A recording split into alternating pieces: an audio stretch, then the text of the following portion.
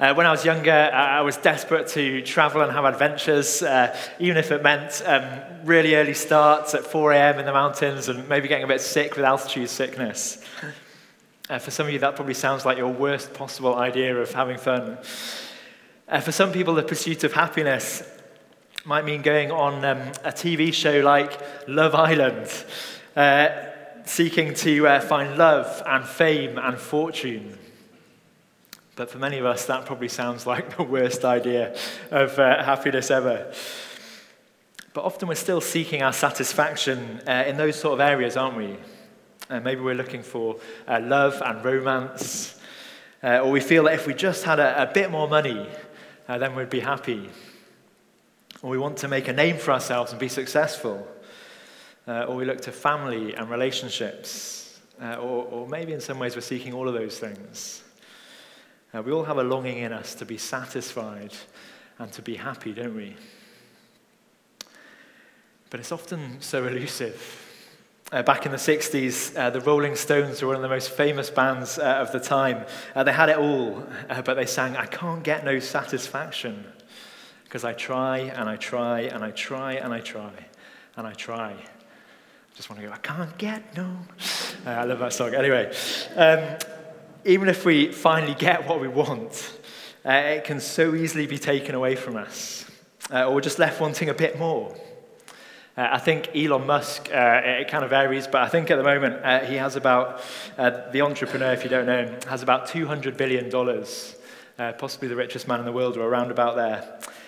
But around about 100 years ago, John Rockefeller had $300 to $400 billion in today's money, about 1% of the entire US economy. And he was once asked by a reporter, "How much money is enough?" His reply, "Just a little bit more. Just a little bit more." Now, we might not be as driven as those folks, but there was often a nagging sense that we just want a little bit more, isn't there?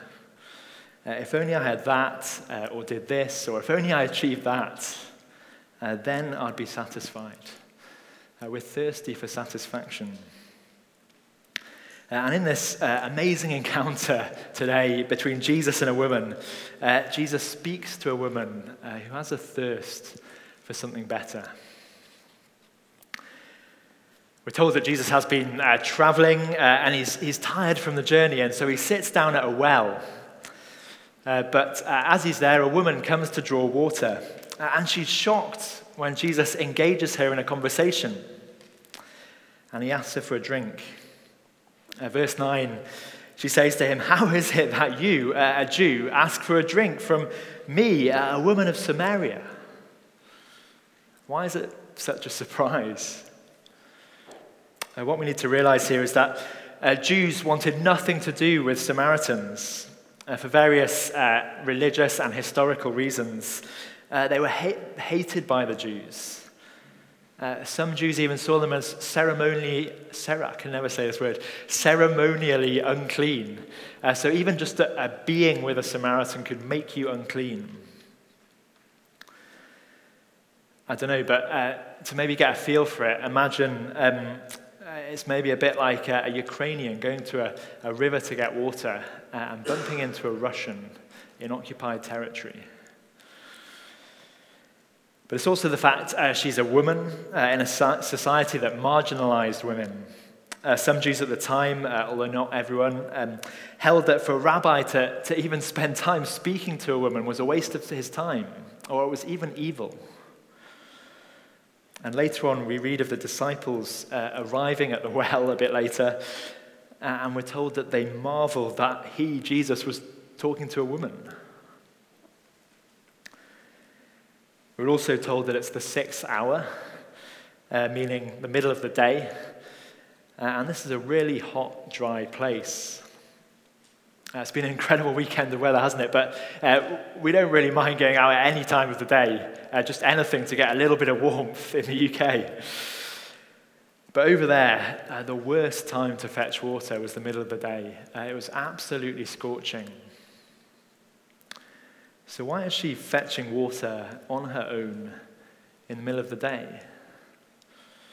It seems that she's an outcast from society. And we get an insight into why later on in the passage. So she's a woman, a Samaritan, an outcast.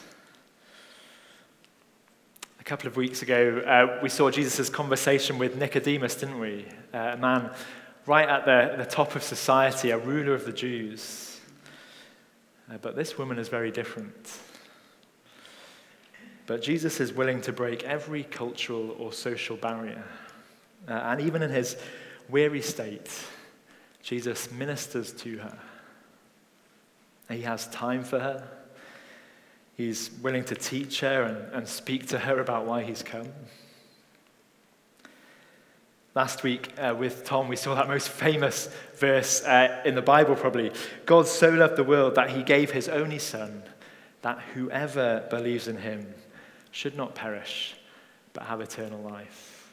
And here, straight after that, in John's Gospel, is a real-life picture that whoever comes to Jesus can have eternal life. Whoever believes, whoever you are, whatever you've done, wherever you are from, however much of an outsider you feel, Jesus cares about you and he wants to speak to you.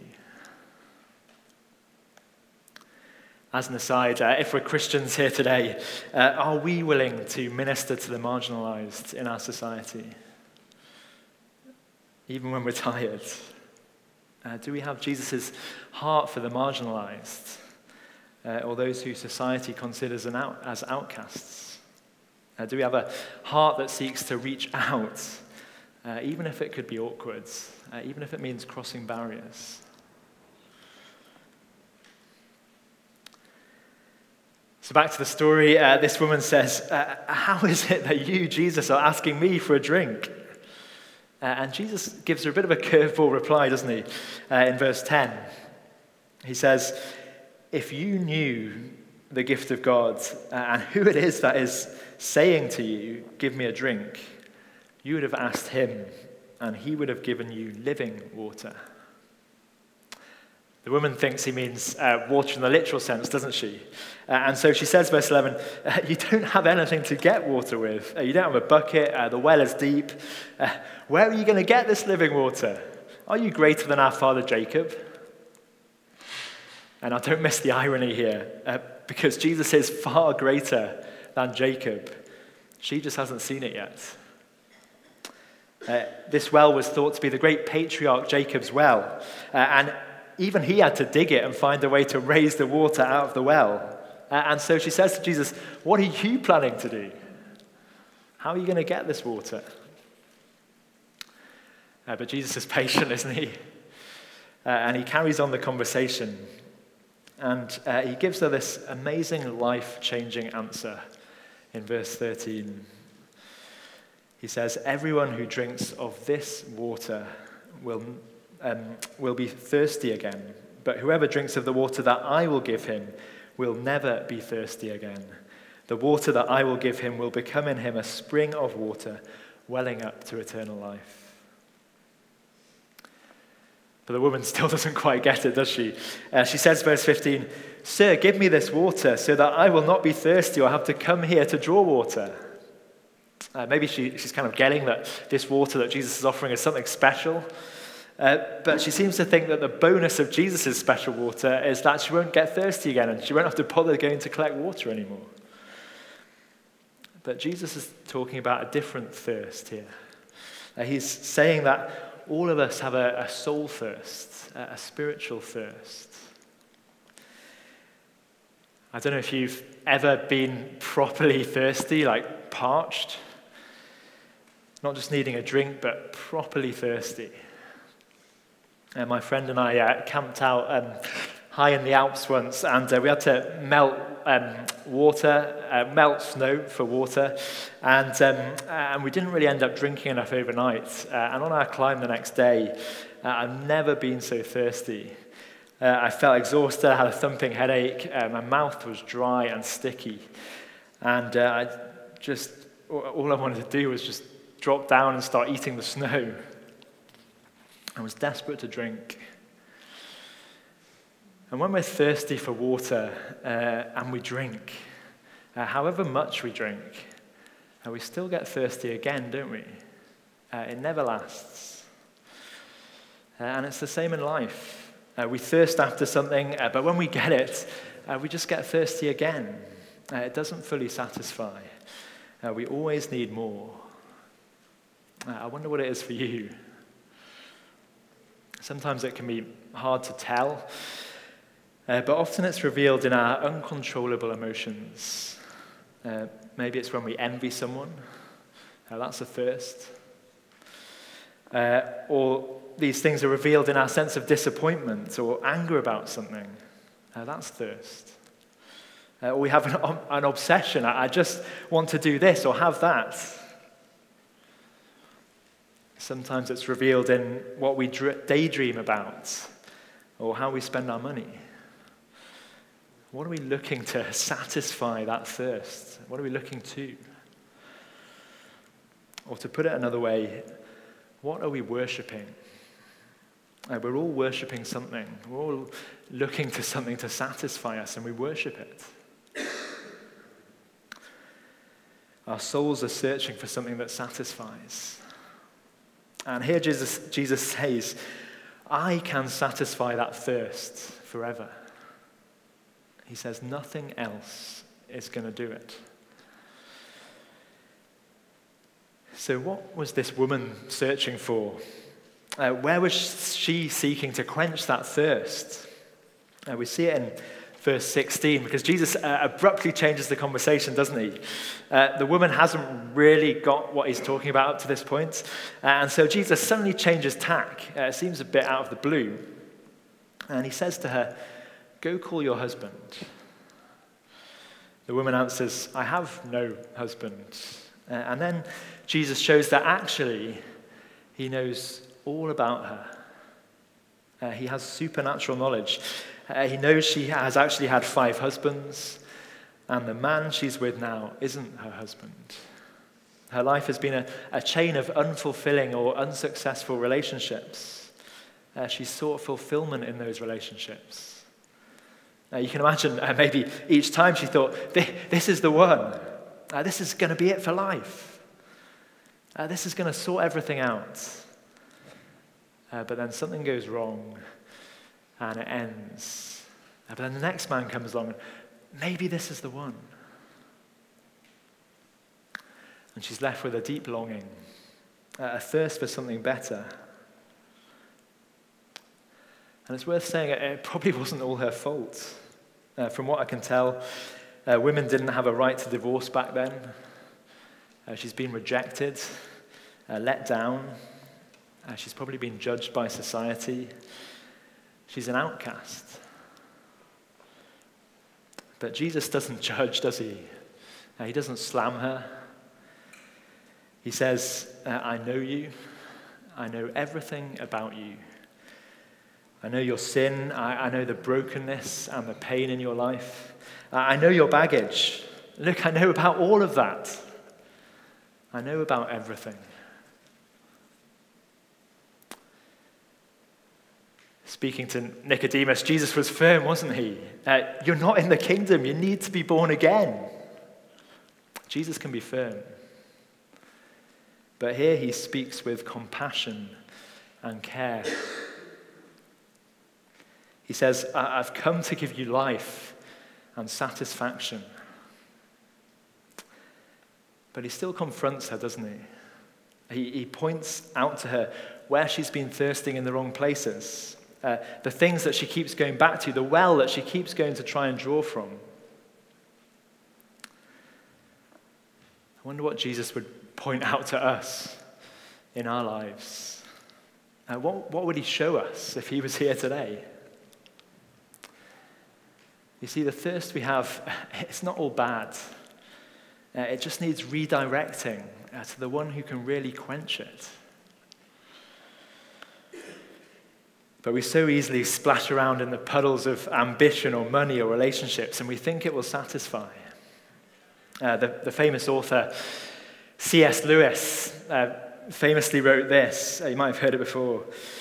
It would seem that our Lord finds our desires not too strong, but too weak. We are half-hearted creatures, fooling about with drink and sex and ambition, when infinite joy is offered to us. Like an ignorant child who wants to go on making mud pies in a slum because he cannot imagine what is meant by the offer of a holiday at the sea. We are far too easily pleased. Now, Jesus says, only I can satisfy your thirst. You were made for more. You have a bigger, better purpose. You were made for relationship with the one who made you.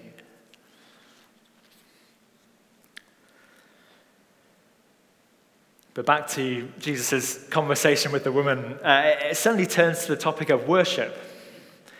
But what's the link between worship and what we've been talking about already? In verse 18, the woman says, what you have said is true. You're right. You know my past. You seem to be a prophet. You know things. So how do we worship? Is it on this mountain like we think it is as Samaritans? Or is it in Jerusalem like you Jews seem to think? It was one of the biggest theological questions of the day. Now, some people seem to think that she was just trying to deflect the conversation away from her husband's here. Ask a difficult question, great deflection. Always works.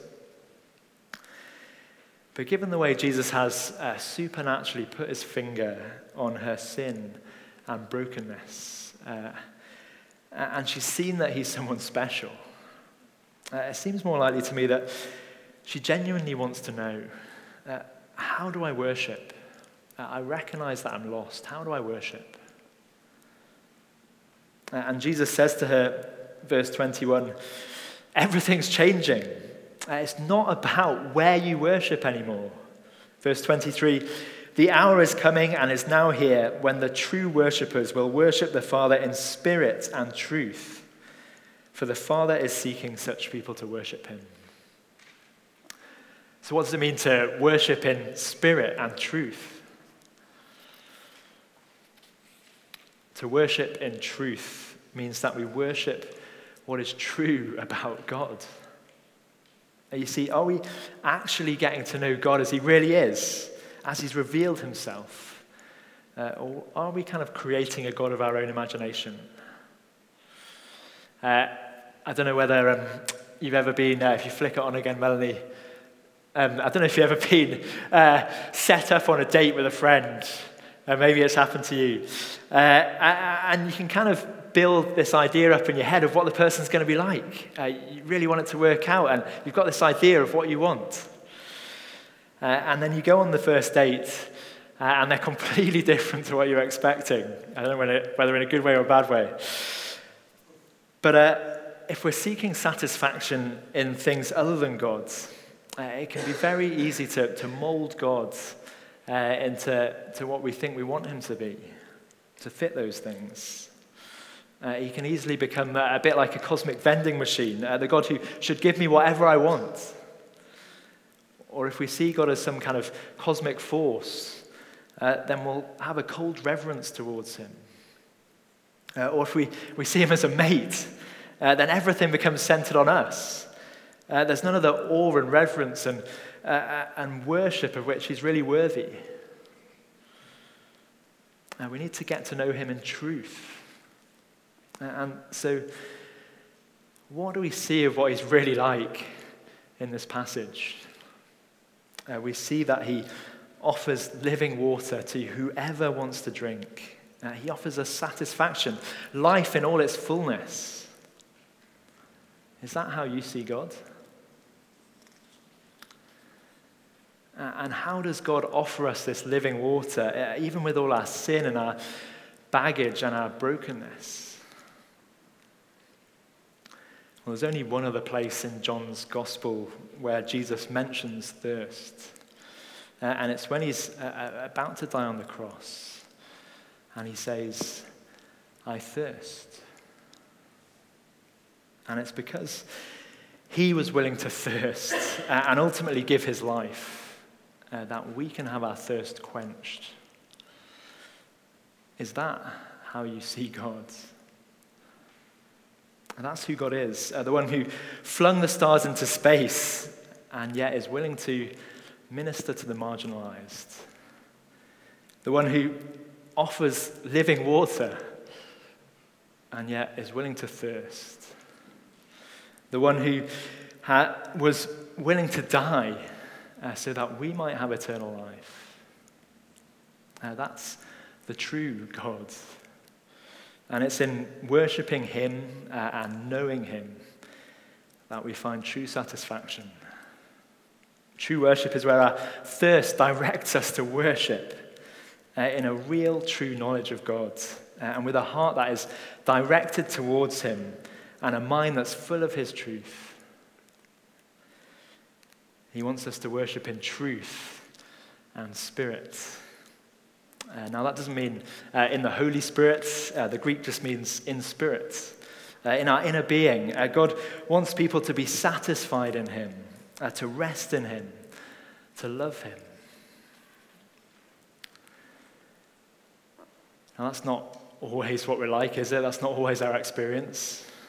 But that's where our thirst should drive us.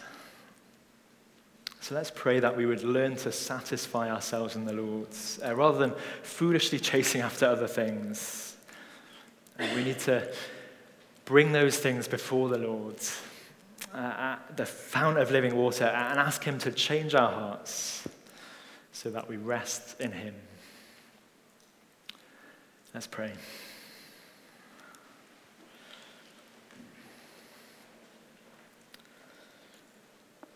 In Psalm 63, the psalmist writes, "O God, you are my God. Earnestly I seek you. My soul thirsts for you. My flesh faints for you, as in a dry and weary land where there is no water. So I have looked upon you in the sanctuary, beholding your power and glory. Because your steadfast love is better than life, my lips will praise you. So I will bless you as long as I live. In your name I will lift up my hands. My soul will be satisfied as with fat and rich food, and my mouth will praise you with joyful lips. When I remember you upon my bed and meditate on you in the watches of the night, for you have been my help, and in the shadow of your wings I will sing for joy. My soul clings to you." Father God, we thank you that we have a spring of living water in Jesus. Thank you that he satisfies and that his living water wells up to eternal life. We pray that you would change our hearts, that we might earnestly seek you like the psalmist and be satisfied in you. Please show us where we are believing the devil's lies, the areas where our hearts go astray, and change us by your Spirit. In Jesus' name, amen.